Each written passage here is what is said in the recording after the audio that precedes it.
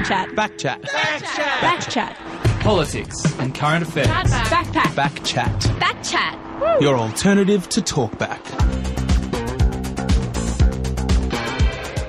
Yes, indeed. You are listening to Backchat here on FBI Radio, your freshest wrap of news and current affairs. I'm Swetha Das. And I'm Shami Sivasubramanian. And as always, we're going to give you the news that you may not have heard on your airwaves this week. That's right. First up, we have Mel Fyfe, our favourite urban planner and CEO of Black Thumb, in the studio to discuss how we can transform underused commercial spaces for sustainable farming in our cities. After that, we have queer activist Aiden Magro talking to us about the corporatisation of Mardi Gras and how fighting against it might be distracting from more important issues in the queer community. And as always, we want to hear from you. Do you care about big corporations promoting at Mardi Gras? This is a hot topic, and as someone who works at a corporation, I'm not sure how I feel about it. So I'd love to hear from you guys. Text us in on 0409 945 945 or tweet us at BackchatFBI. To show us all what a beep lying, beep backstabbing, beep treacherous, beep beep she is. Thanks, Colin. Backchat, your alternative to talkback. You know that dump behind your building? What if you could turn it into a farm? The dream. Urban planner Mel Fyfe founded blakthumb, a business which aims to bring food closer to those consuming it by creating small, networked farms in unused spaces within our city. And she's in the studio with us right now. Hi, Mel. Hi, guys. Lovely to be back. Thank you. Thank you for coming back. Blakthumb seems really, really cool. So can you tell us a bit more about what you're working on? Well, we think it's very cool as well. So it was founded by myself and Carrie, and we wanted to do that because we wanted to make sure that, exactly as you said, we wanted to bring food closer to where people live. We've got climate change is impacting us, massive. We've got rapid urbanisation. You know, already over half the planet is living in cities, and that's due to grow to 70% by 2050. So we need to rethink the way that our food system works so that we can be more sustainable. We're already losing arable land. Farming is already struggling to meet the food demand, and with a forecast 50% additional need in the future, how are we going to do that? We need to think smarter and do differently. So can you paint us a picture of what sustainable farming would look like in our cities? Yep. Yeah. So a lot of the time people think urban farming, they either think, you know, soil-based farms in someone's backyard or community gardens, things like that, or you think rooftop farms. So when we talk about urban farming, we're talking about high-yielding, high-scale, but in small space urban farming. Mm-hmm. So we're talking rooftops, in basements, or within buildings themselves. And the way that we grow up blakthumb is with aquaponics, which is essentially the marriage of growing fish with plants. So what's great about it is it's an ecosystem. You can't put any rubbish in because you kill your fish. Wait, marrying fish with plants? So you have fish, and then you have essentially a hydroponic system, so a completely soil-free growing system. Mm-hmm. Oh, wow. Yeah, so the way it works is that you feed the fish, and the fish do their natural thing where they create waste. Yeah. and then that is turned into nutrients through a natural process for the plants, and they take up those nutrients and grow well, and in the process clean the water, it goes back to the fish tank. Wow. So I want you to unpack that a bit for me, just so that I can understand the difference between urban farming and traditional farming, because what you're describing doesn't seem to include soil? No, absolutely not. And urban farming can mean any type of farming, but just in an urban environment. Mm-hmm. But where we come from is that cities by their nature are compact. Space is optimal, it's constrained, and so we need to use space really wisely. And so the angle that we come at it with is that we've actually got lots of spaces in cities that we can grow food at a high yield, but we don't necessarily use those spaces. And they're not good for other things. They're not good for offices, they're not good for homes, but you know, basements, for an example, perfect for growing food, but not good for living in. Mm. And so our view is that you can use all sorts of spaces in cities to grow food. And as long as you've got the technology to optimise them, you've got the right sort of compact growing system like aquaponics, then you can grow a ton of diverse stuff in a really healthy way in cities. So where did this idea come from? Like, what prompted you to consider using unused spaces within our cities for large-scale food production? Yeah, so kind of two main angles with that. So one is Carrie and I both, between us, have over 30s experience essentially making, shaping, programming, policy, developing cities. So we come at it from that sort of space, design, construct, build angle. And then the other side was, so Carrie's Indigenous New Zealander, so she's Māori, and also living in the local area here. We just wanted to make sure, so we originally started off really focused on Indigenous communities and food security. And we were developing up that idea, and then as we got more into it, we realised that if we're going to deal with food security, let's actually deal with food security as the broad issue, because then we can actually have a really positive impact, not just for Indigenous communities, but for any other disadvantaged communities and society as a whole. So that's where we developed Black Thumb from there. Love that. You're listening to Backchat here on FBI Radio 94.5 FM with Sweta and Shami. We're speaking to Mel Fyfe, CEO of Black Thumb, about urban farming and the potential to transform underused commercial spaces for sustainable farming in our cities. And our listeners don't know this, but there is a strong scent of basil. There is. In the studio, because wonderful Mel has brought in these huge bouquets of basil that you are growing in your backyard. We are. Yeah. We so, are. And what did you say is attached to it? Is a water tube or? Yeah, so we've got these essentially a little test tube that has water from the farm in it because it's full of nutrients, and it's also a little bit of a pinky colour because we've put some iron in the water because the plants need that and it doesn't naturally occur in the system. So yeah, it's a bit red, and you put it in the test tube and it actually stays fresher for longer. Oh, can't wait. Oh my God. Can everyone who dates me who wants to bring me a bouquet of flowers only bring me basil from now? Hot tips out there, everyone. Yeah, it's a bit more okay. So, Mel, how important is it to future-proof our cities given our growing population and ever-changing climate? Yeah, we think it's absolutely vital. And, you know, cities should be great places to live. They should be cultural and vibrant, but they should also be nourishing. And we've got a huge opportunity to actually create nourishing cities. And Australia's a little bit behind the 8 ball on this, and so what we're doing is we want to enable the market, we want to enable this to happen so that we don't get 5 years down the track and go, oh my God, what are we going to do about this? We can't grow enough food. So we want to make sure that we're in there nice and early. We've actually got a massive project on the go where we've got a big site that's going to get launched this year. I can't tell you much about it, but all right. I know, but that's Might all kill right. us after the show. Tell us. But that will launch later this year. It's in a big prominent site with a big property partner, so we're really excited about that. That is very exciting. But naturally, there'd be some risks and barriers associated with projects like that. Can you tell us more about it? Yeah, so part of the reason we're doing this is, in our background, risks and barriers, yes, but part of the barriers are just perception. This is, as in any sort of new innovation in property, people want to see it done before they take the road, and so we've partnered with this property partner because they're really forward-thinking, really serious about sustainability, and they're excited about doing this project with us because they see the value of it and they see the opportunity to nourish their community, and they also see the opportunity to transform the way that we think about infrastructure and buildings in cities. So it's really exciting. So you've just been awarded an innovation grant by the City of Sydney. Congratulations. Thank you. How will that help you with your research? So we applied for that grant because we really wanted to build that evidence base. So we're essentially going to be talking with lots of architects, developers, property managers, project managers, anyone who basically forms the built environment to really understand the evidence behind those perceptions, risks, barriers, opportunities, so that we can, with our history in the industry, we understand a lot of it, but we want to make sure we get as many diverse perspectives as possible so that we can have that evidence base to show people that it's just There's a perception, there's value in it, let's do it. It's not hard. So do you know if there are other countries that are doing similar research into this area, and has it been implemented anywhere else? There's other countries that are way ahead of us in terms of urban farming, in terms of vertical farming, for example.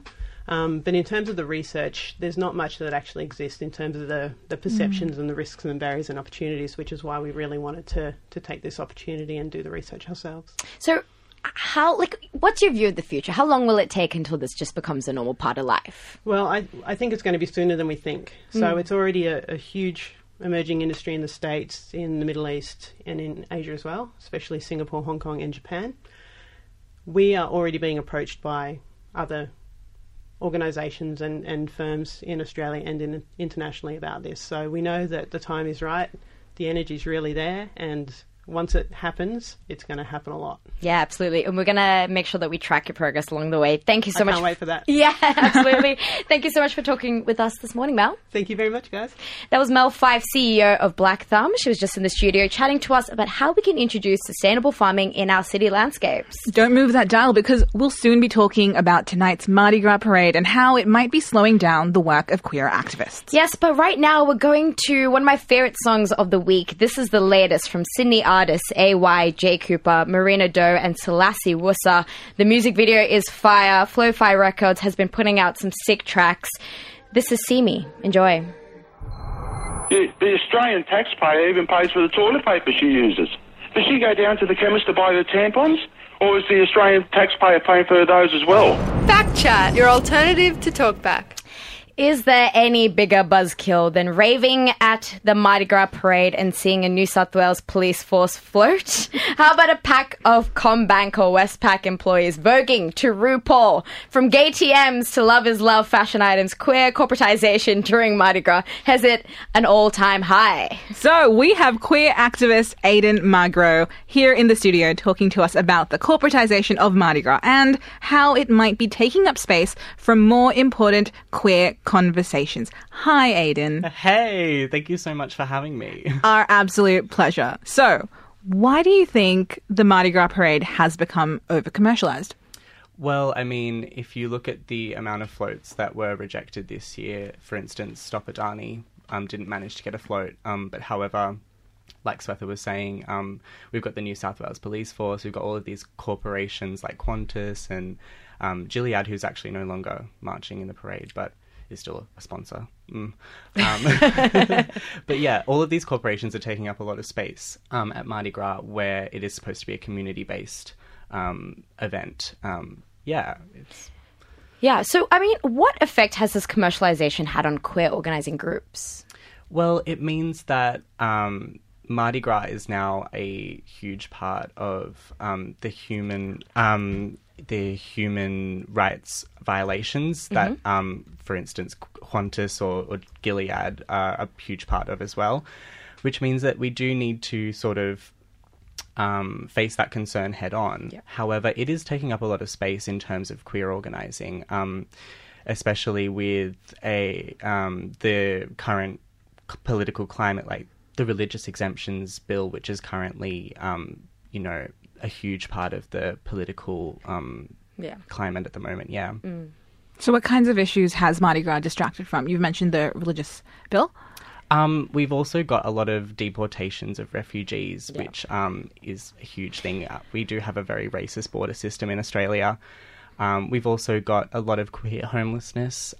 We've got a very disproportionate level of queer homelessness in Australia. And that kind of is distracted from with Mardi Gras and putting so much effort into kind of doing this large campaign, which is to sort of reform Mardi Gras or put forward motions which are supposed to somehow reform the Mardi Gras policy itself, but then there isn't really much of a kind of way to put it beyond the Mardi Gras policies. They all seem to be aimed at Mardi Gras rather than larger systems of inequality.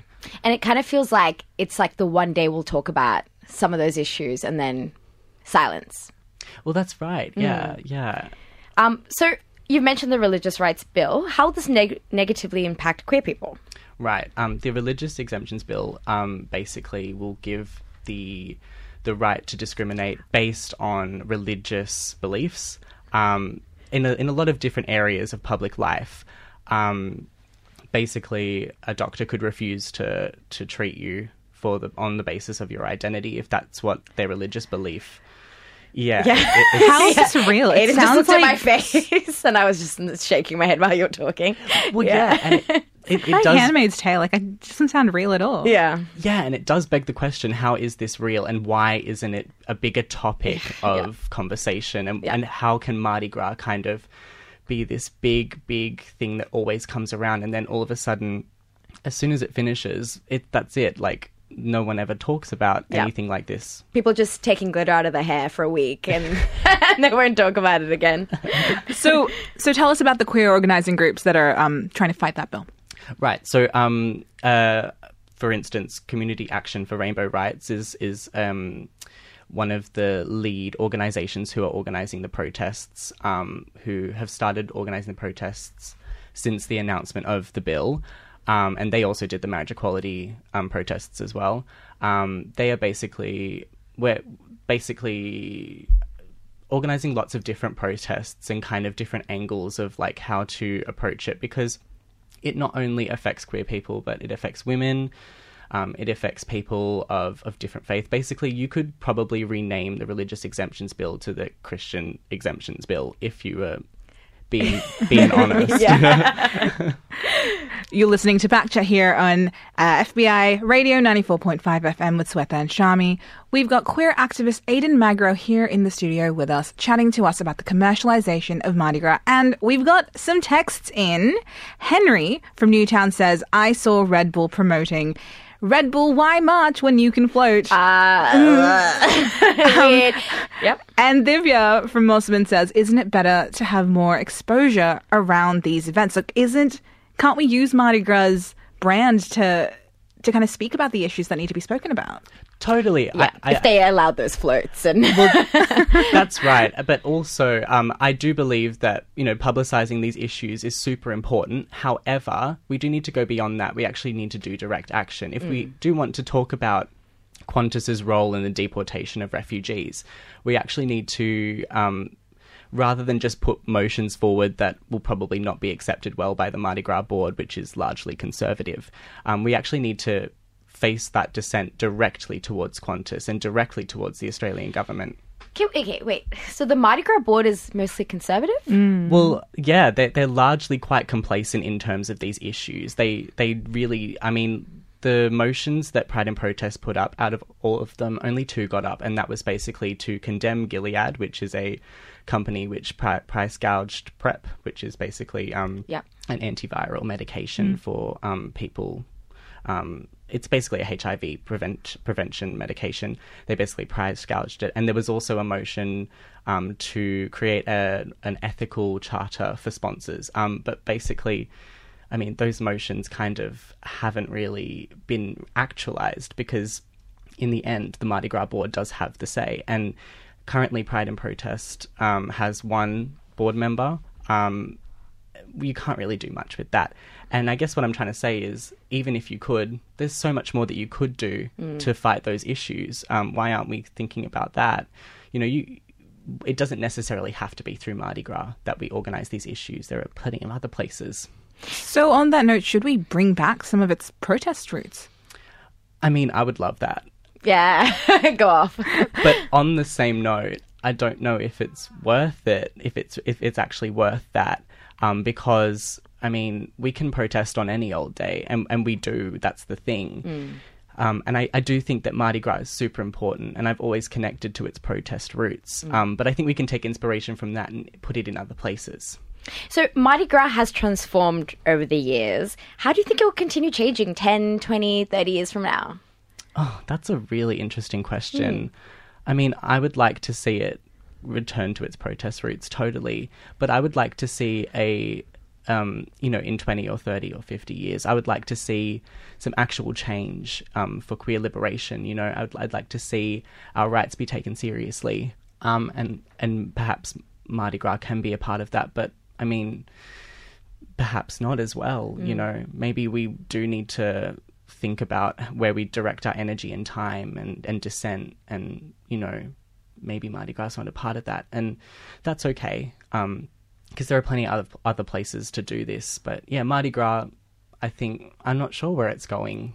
Yeah, hopefully, somewhere good. Yeah, I hope so. How can people get more involved in queer-led campaigns? Well, totally come to a protest, first of all. If you hear it, if you see it on Facebook, come out. Sometimes it can feel a bit scary to come to a protest, especially if it's your first time.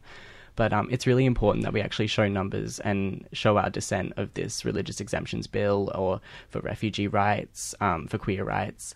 And get involved with Community Action for Rainbow Rights. It's a super awesome organisation that is really, it's basically the pinnacle of organising, queer organising in Sydney at the moment. And yeah, come and get involved. Like, come to a protest, but also get involved with organising. It's super important. Thanks so much for talking with us this morning, Aiden. Thank you. That was queer activist Aiden Magro speaking to us about tonight's Mardi Gras celebrations and why their increasing commercialisation is taking up space in queer organising groups. Well, that's all we've got time for the show today. Another big thanks to our producers, Natalie Sekulovska, Eden Faithful, and Pip Leeson. And thanks again to our guests, Mel Fyfe and Aiden Magro. We'll catch you next week, but before we do, we're going to hear the latest from Doja Cat. That's right. Hell yeah. She's been killing it with this banger. This is Say So. Have a great Mardi Gras, everyone. Happy Mardi Gras!